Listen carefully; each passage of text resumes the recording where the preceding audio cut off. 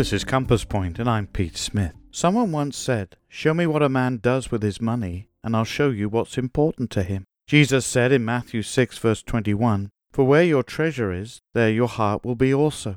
Notice, says Mr. Kroll, that it is the heart that follows our treasure, and not the other way round. Our investments rule our heart. Money is as much a test as it is a tool. It reveals our priorities.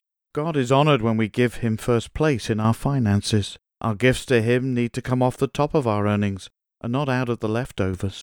As Christians, we must not be casual in our stewardship. All that we have is God's. Listen to the challenge of Proverbs 3, verse 9. Honor the Lord with your possessions, and with the firstfruits of all your increase.